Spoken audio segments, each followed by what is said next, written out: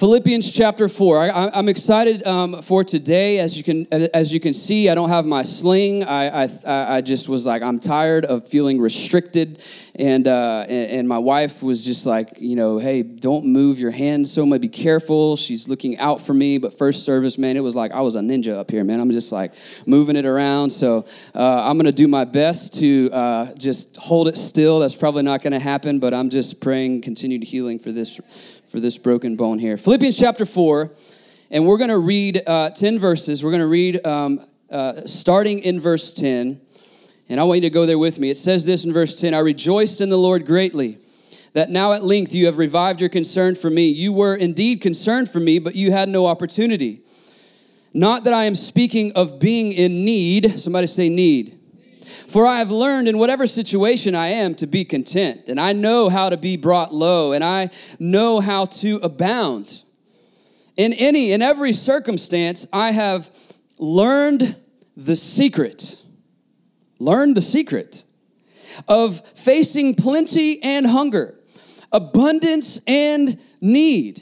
But verse 13 is the famous verse that is on coffee mugs and is planted on every Christian school's gym on the walls. It is I can do all things through him who strengthens me. It is underneath the eyes of every Christian football player. It is I can do all things through Christ who strengthens me. We're going to talk about that today because we're going to talk about understanding Scripture from context.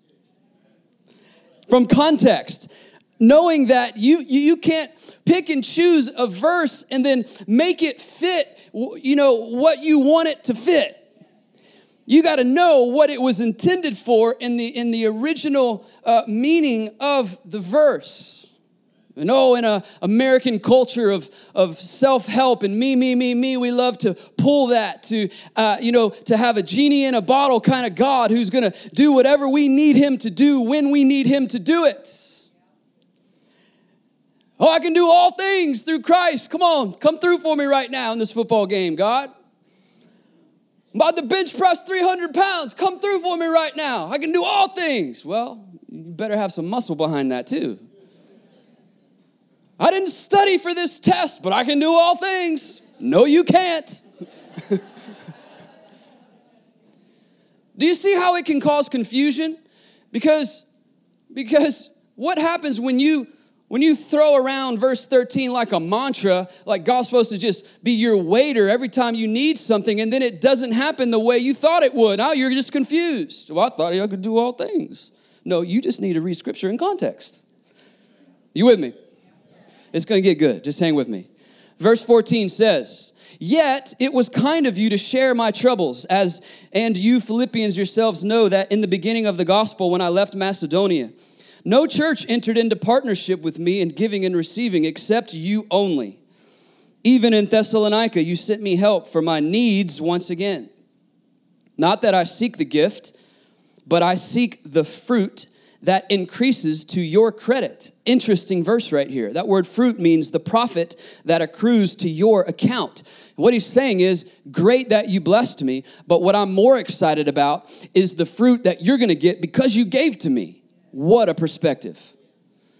I have received full payment and more. I'm well supplied, having received from Epaphroditus the gifts you sent, a fragrant offering, a sacrifice acceptable and pleasing to God. Oh, and here's another verse we love. Coffee cup verse right here. Get ready. And my God will supply every need of yours. See, we like to say all my needs. And my God's going to supply all my needs. It's not really the context.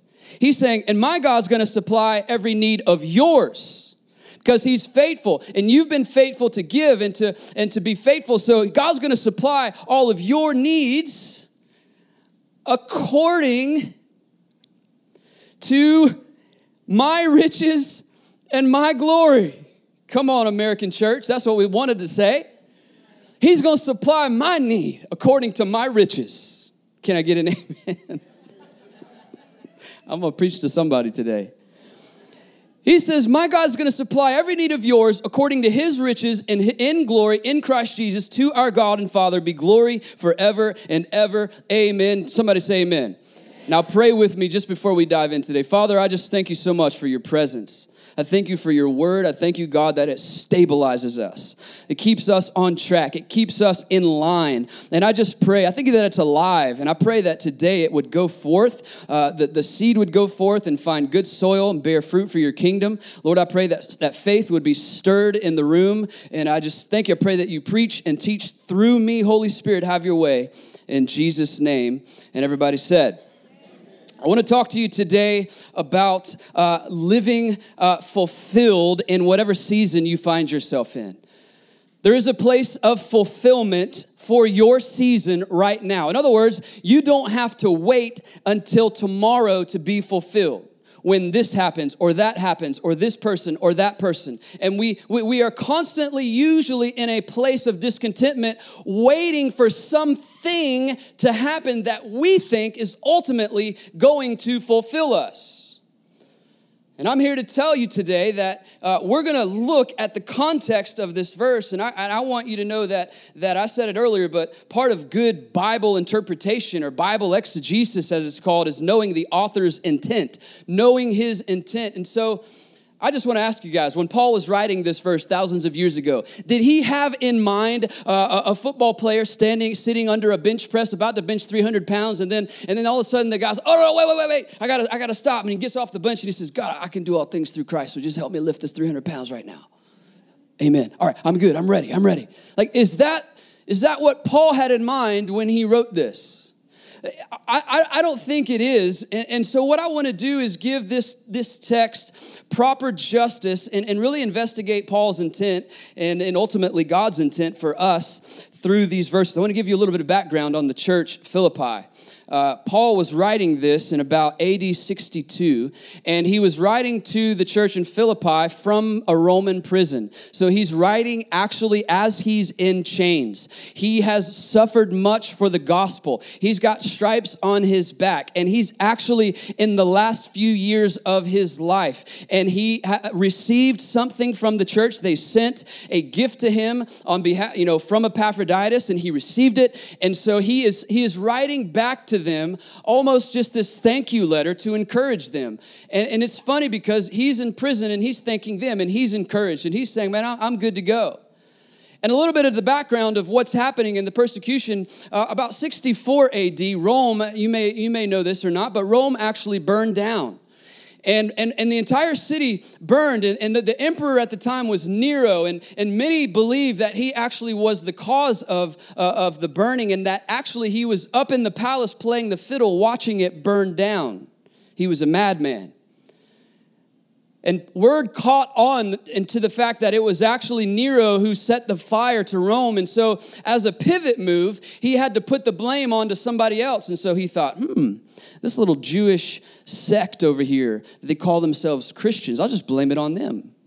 And so he blamed it on the Christians, and there began the worst persecution the church has ever faced. Hundreds of years of just horrible things that happened to the church. As a matter of fact, years later, the persecution got so bad that Nero would have parties in his palace and just for fun would bring Christians and boil them in hot oil for his guests to see. He was killing and torturing Christians just for fun. This is the backdrop for what we read in this letter to the Philippians. He's encouraging them, and he's saying to them, listen, you're going to face some persecution, but what I want you to know is whatever season you find yourself in, there is a secret to be learned. We have to begin to resource from the right bank account. Because if you resource from the wrong bank account, you're going to overdraft and be frustrated. But he's saying there is a secret way to find fulfillment in life even in this season. Not next season, this season. Some of y'all, I don't like this season.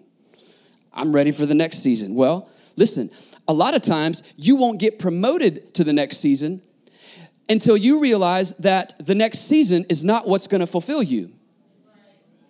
So God's waiting on you to find fulfillment in the right thing now before you ever get promoted to the next season. Come on now, talking to somebody today. And so I want to just talk quickly. I'm going to talk about 4 areas that we run naturally to find fulfillment. This is going to get good. And then we're going to look at Paul, and we're going to investigate the scripture and see the secret that he's talking about, and I think it's going to help you. But I want to ask 2 questions. Where do you run to find fulfillment? And why are you so discontent in the season you're in? You got to ask yourself that question. Where do you run the most? Where is your natural go-to to find fulfillment? And why are you discontent in the season you're in now? I'm going to give you 4 things there are many, but 4 things that I believe are, especially for the United States, are our go-to places to find fulfillment. Can we go there? All right, the first one is this. We generally turn to a better version of ourselves to find fulfillment. And what do I mean by that? Well, here's what I mean. In other words, if you're discontent with this season, what you many times think is, I've got to better myself. And I've got to, I've just got to become a better me. And I'm just here to tell you that a better you is not what you need. It might help you, but it's not going to fulfill you. I can prove this. You go to any bookstore in this country, and the best-selling books are 5-minute abs and self-help books. It's true. Because you think a six-pack is what you need to make yourself fulfilled. And that's going to make you happy. A six-pack is good. You need to be healthy. But what I'm trying to say today is we need to have a proper understanding between just gifts to be enjoyed and things that we make idols to fulfill us. We have a tendency to turn to areas to fulfill these voids in our lives that they will never fill, and we end up frustrated. And I want to just say this, a better you is not what you need. You need a new you.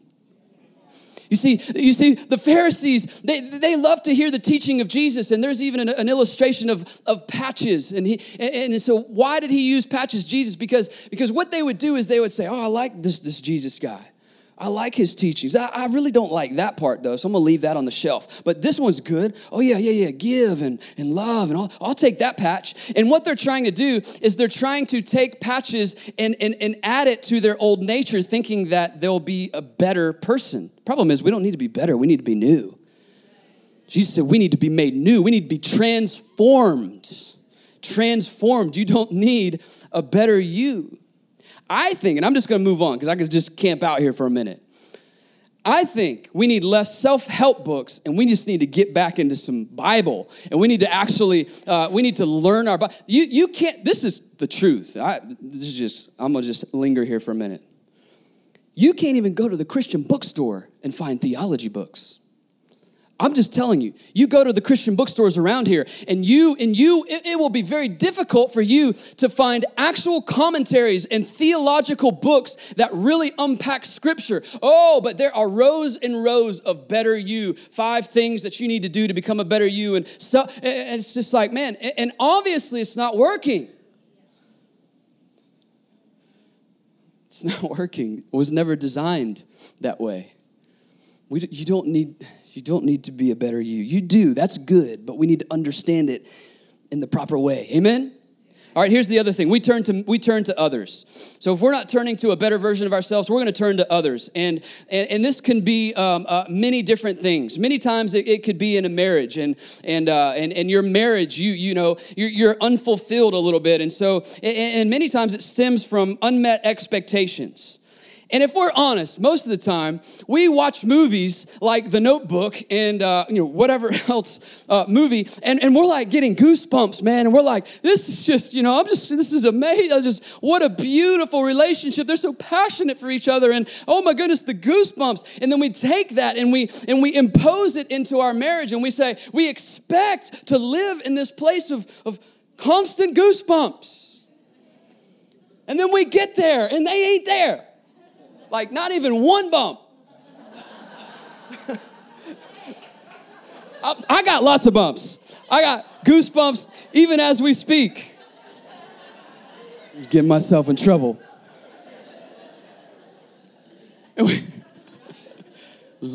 I'm just so blessed.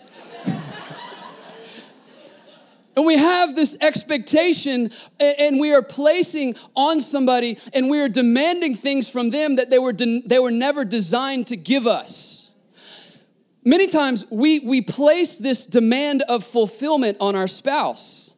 And then we're not fulfilled, only to be frustrated, only then to think that the grass is probably greener on the other side. And then there's this constant cycle. That's why people, they'll go through divorce after divorce after divorce, because they are demanding something from a person that the person was never designed to give them.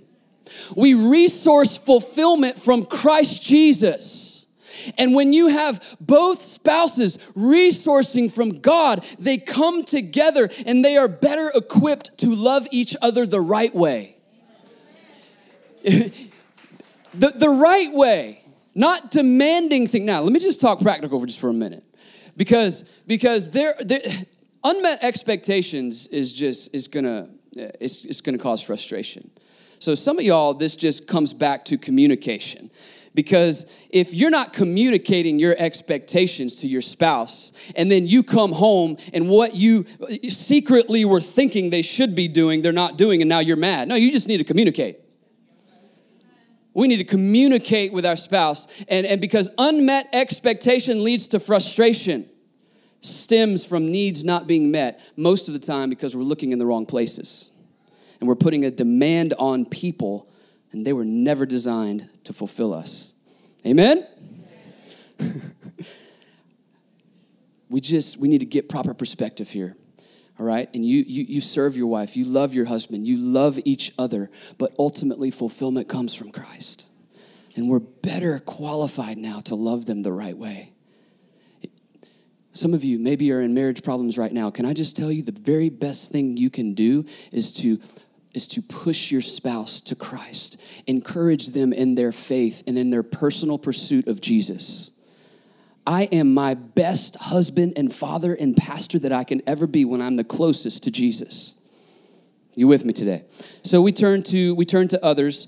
We turn to the world many times. So we got a better version of us. We turn to others, and also we turn to the world. And let me explain this, because many times we're just turning to things that I'm talking to Christians right now. So I'm not meaning like you're clubbing and doing drugs on the weekend, because if that's happening, we need to have some talking after anyway. Like, it's a different problem. I'm talking about when I say we lean on the world for fulfillment, what I mean is many times we are taking gifts from God that were meant to be enjoyed, and we are trying to use them to fulfill us.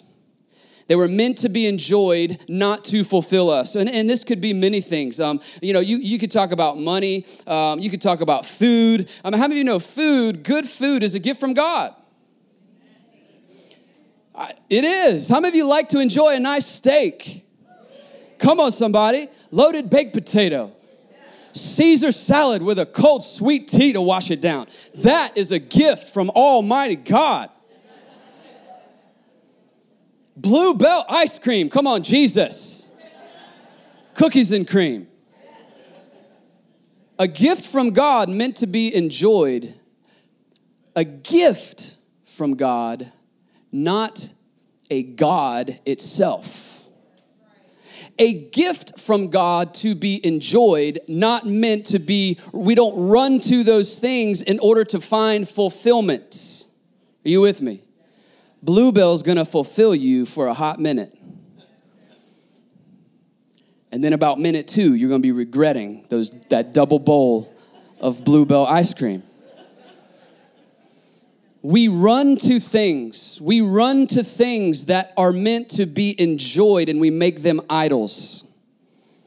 And then when it fulfills for a little while, and then we wake up one day and we're not satisfied anymore, and the chase and the cycle continues. What else do I need? What else do I need? I need a better car now. And you think a better car is going to fulfill you. I need a better job. Well, I didn't get that promotion, and if I would have gotten the promotion, I would have the money I need to be happy. No.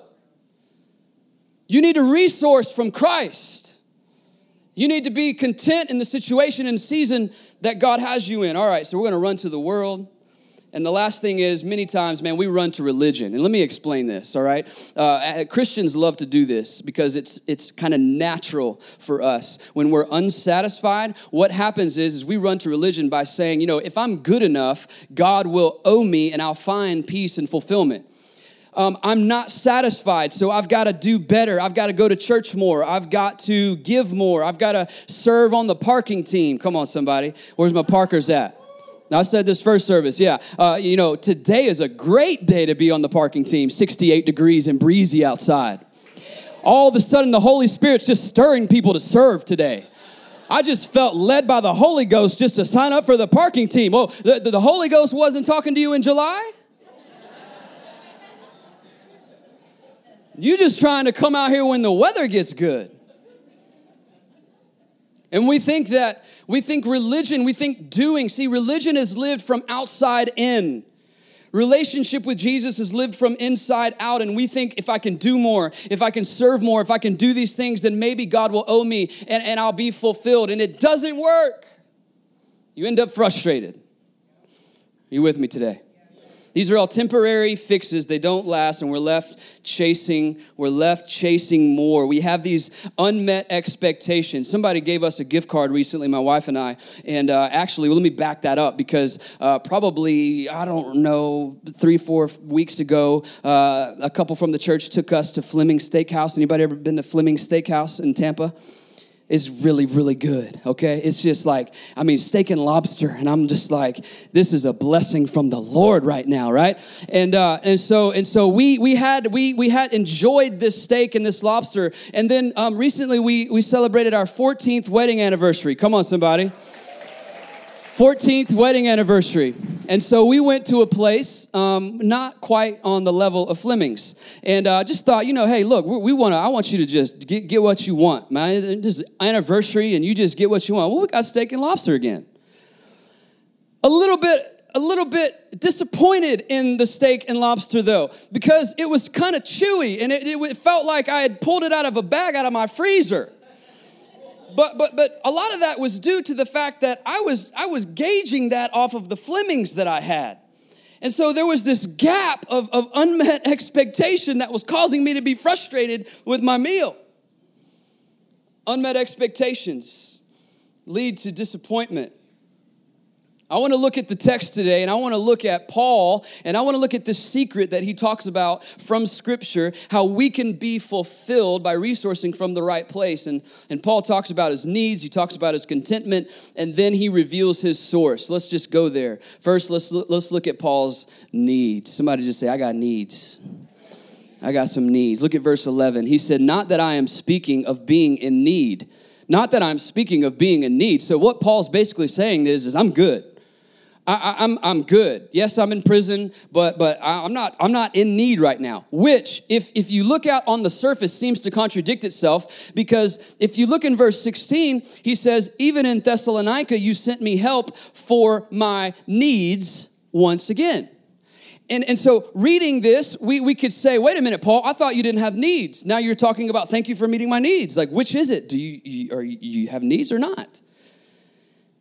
But do you know me? I like to look up words and I like to unpack the real meaning. And let me side note real quick. If you are looking and studying your Bible, you can resource blueletterbible.com and you can put any verse in there and it will pull up the actual Greek word and you click on it and it will give you the actual definition for the word. Here's why that can help you sometimes. Because the English translated here for need, it was put need in both words, but it's two different Greek words.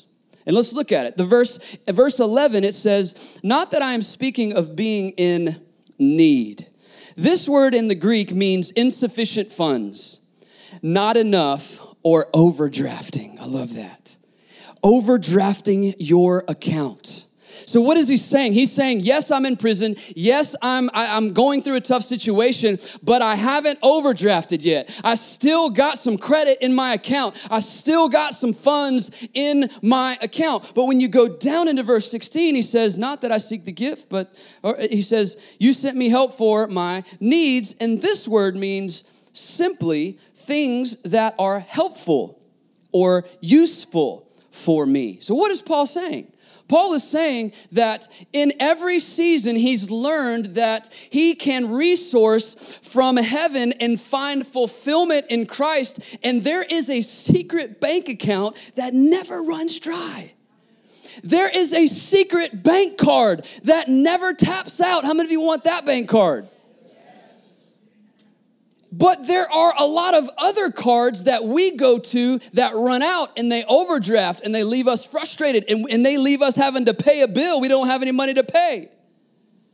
And he's saying, yes, I had needs, but I'm not needy. In other words, he's saying, I am good. I resource from heaven. I find fulfillment in Jesus Christ, but there are some things that would be useful for me. Thank you for meeting those needs. Does that make sense?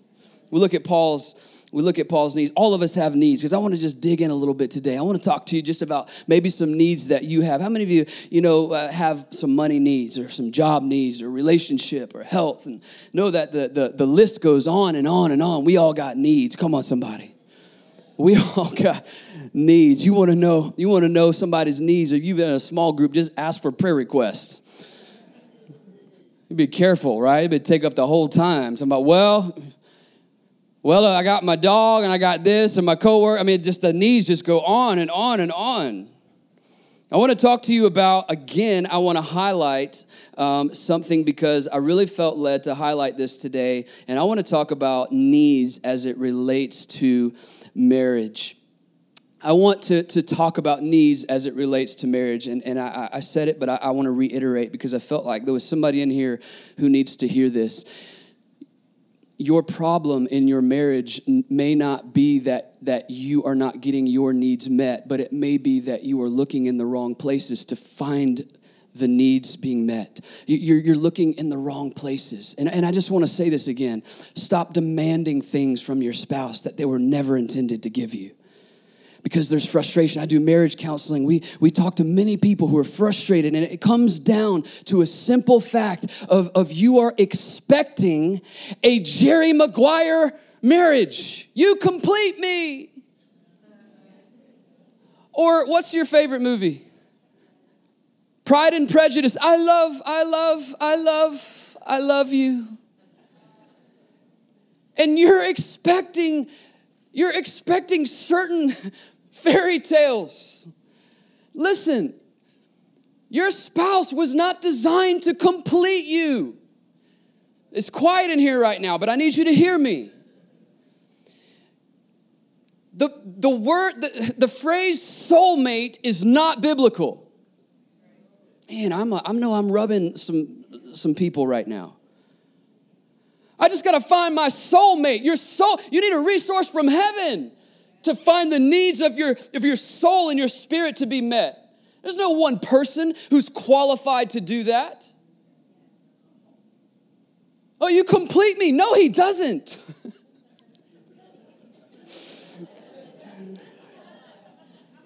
He might for a hot minute, but quickly you're going to realize, like a really hot minute, like he is not completing me.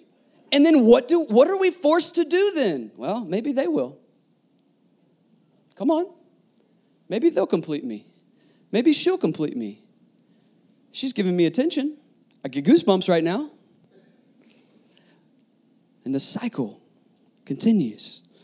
And you realize that what you thought would fulfill only fulfilled quickly. And now you're left hungry again and searching and empty. Overdrafted. Got bills you can't pay. You're resourcing from the wrong account. That was for somebody. The best encouragement that you can be for your spouse is to push them to Jesus. Can I get an amen about that? All right, so we got needs. We need to just clarify needs. I want to look at this word contentment. I want to look at Paul's contentment. Look in verse 11. He says, not that I'm speaking of being in need, for I have learned. He's learned in whatever situation to be content. So he's learned. I want to look at verse 12. He says, I know how to be brought low and how to abound in every circumstance. I have learned the secret. There is a secret to contentment. There is something that we must learn. But I need to clarify this word contentment because the word actually means to possess enough. It means to be satisfied in your season. It means you don't have insufficient funds. And here's where we get it confused. Contentment does not mean to settle. We hear a pastor that may say, you just need to be content in your season. And what we hear from that is you just need to settle for the way that things are. You don't have any money in your bank account. You just need to accept that. You don't have, you're not walking out in the things that God wants. You just need to accept that. You got family problems, just accept it. Just be content. No, this is not what it means.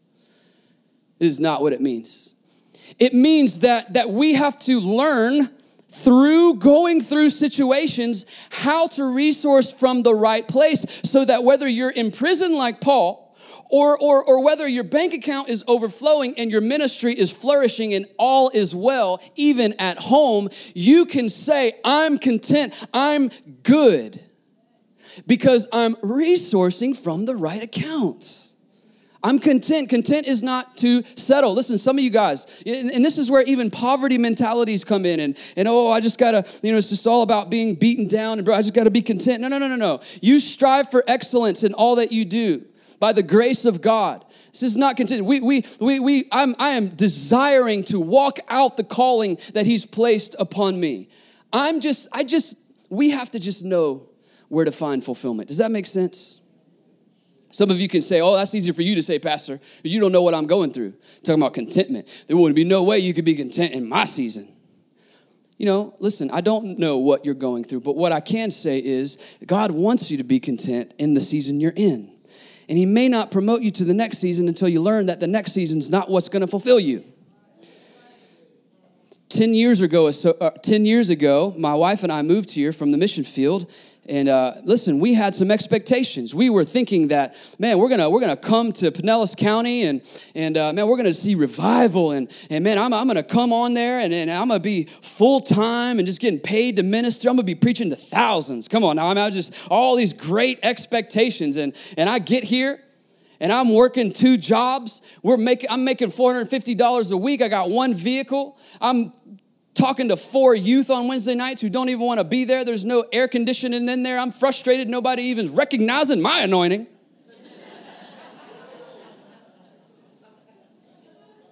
And what I realized is that I was learning. And I would go before the Lord, and the Lord would say, are you getting your fulfillment in success or in me? You still got some learning to do. So years would go by. I'm expecting these things. And remember, unmet expectations produce frustration. I'm expecting all these things, and there would be times where I'm like, all right, we've been this the amount of people, and our church is going to grow. I'm expecting all of these things, and then it doesn't happen.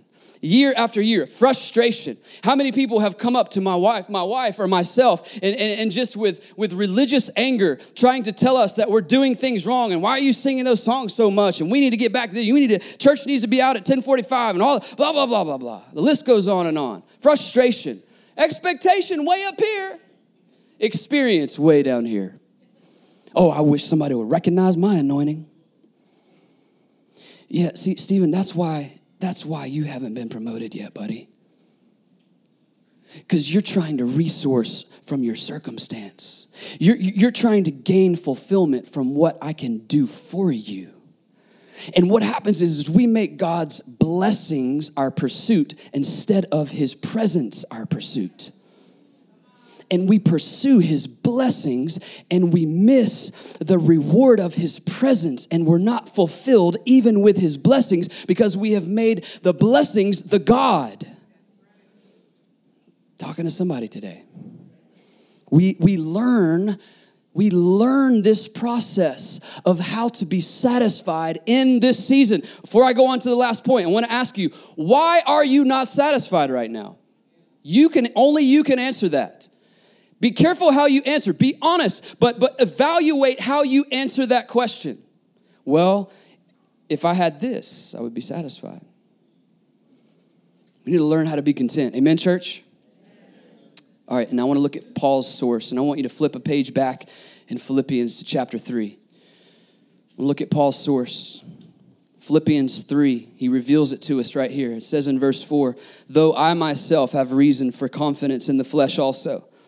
If anyone else thinks he has reason for confidence in the flesh, I got more. I love that.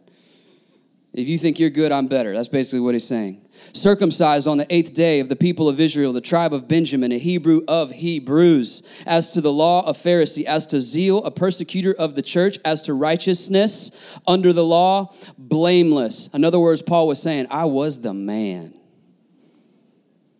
Verse 7, he reveals his secret. But whatever gain I had, I counted it as loss for the sake of Christ. Indeed, I count everything as loss because of the surpassing worth of knowing Christ Jesus my Lord. For his sake, I've suffered the loss of all things and count them as rubbish in order that I might gain Christ and be found in him, not having a righteousness of my own that comes from the law, but that which comes through faith in Christ, the righteousness from God that depends on faith, that I may know him and the power of his resurrection, that I may resource from heaven's bank account that never runs dry, that never overdrafts.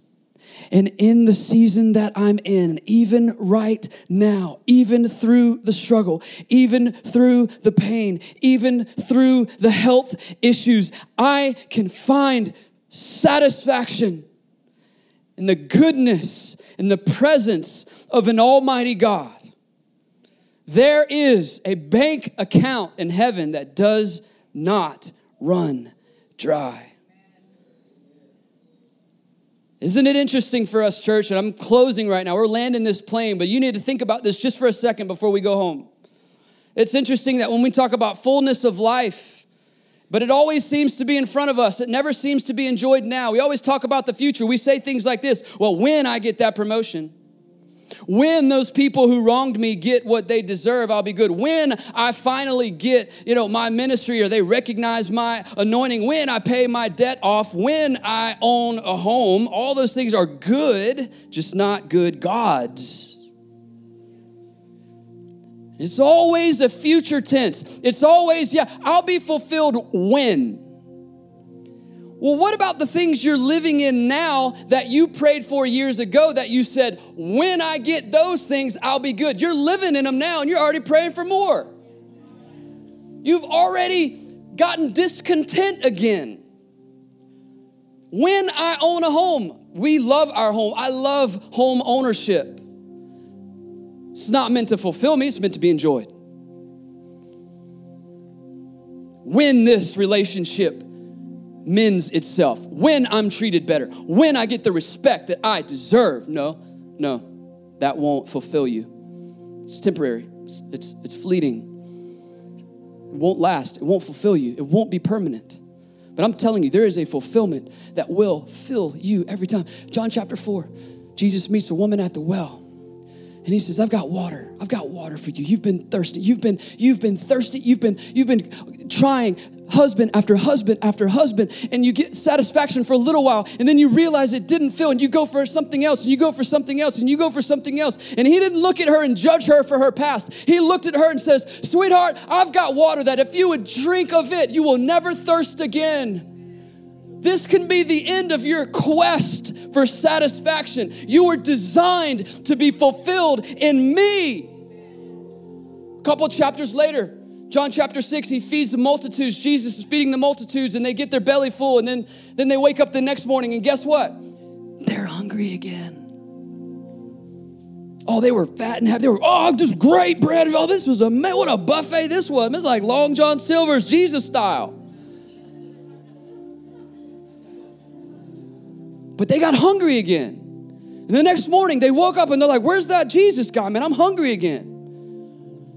And they chase him down because they are looking for him to meet a physical need.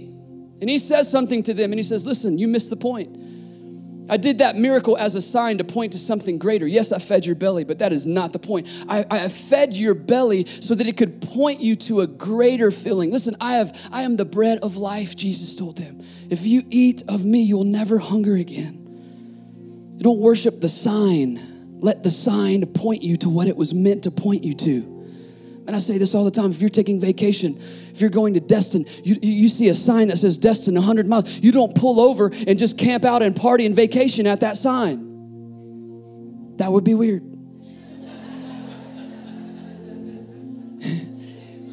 You let the sign point you to your destination.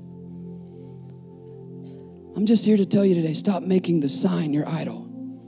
Stop trying to allow the sign to fulfill you and run to Jesus today. Run to Jesus. He's the bread of life. He's the bread of life. He's the fountain of living water. And if we could learn to resource from him, Matthew 5:6 says, blessed are those who hunger and thirst for righteousness, for they will be satisfied. That word means running over. More than enough. Not just when things are good. Not just when your season is what you wanted it to be. No. Good regardless. Good regardless. Satisfied regardless. Oh, we got needs. We got things that are useful for us. We need money. We need certain things in life to be useful, but they're not meant to satisfy. I want to pray over you. I want to pray that you will learn the secret that Paul's talking about in these verses. Because I feel, as I was praying this week, as I was praying for you, I felt like there were a lot of dry cups that were going to be in here today. A lot of dry cups. You pour something in the cup and it tastes good for a minute and then it's gone. Empty again. I just want you to bow your heads, close your eyes with me just for a moment. I want to pray over you. Father, I just pray for every person under the sound of my voice. They're searching and they're searching and they're searching. They're not satisfied. They're discontent. Reveal to them in this moment by the power of the Holy Spirit, by the grace of God, that only you satisfy. God, a better version of us is not going to satisfy. More things from the world is not going to satisfy. Only you will satisfy. You are the bread of life. And I just pray in this moment that you begin to pour out your Spirit. God, you said don't be drunk with wine, but keep on keeping on being filled with the Holy Spirit of God.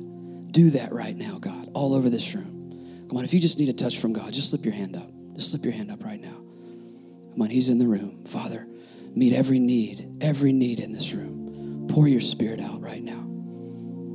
Satisfy your children with who you are, with your face, with your goodness, with your presence. And I just want to talk to you just for one more minute. If there's somebody in the room, and you need to make a decision for Jesus, you need to commit your life to him. I don't want you to leave here without having that opportunity. If you say, man, I've never really committed my life to Jesus, you need to do that today. He's knocking at the door of your heart. He wants to remove your sin. He wants to remove your guilt and fill you with love and grace. But this is not just about coming into an agreement with a thought process. This is about making Jesus the Lord of your life and the Savior of your life. And if you need to do that, I want to pray with you today. Maybe you're watching this. We've had thousands of people watch our videos all over the nation, really all over the world. And maybe you're watching in your car or in your break room, and you need to make a decision for Jesus. I want you to do that right now. And I just want you to pray this prayer with me. I want you to pray it in faith, meaning it, believing it with all of your heart. I want you to pray something like this. Father, I believe that you died on the cross for me. I believe that you paid the price for me and that 3 days later you were raised from the dead and you're alive forevermore.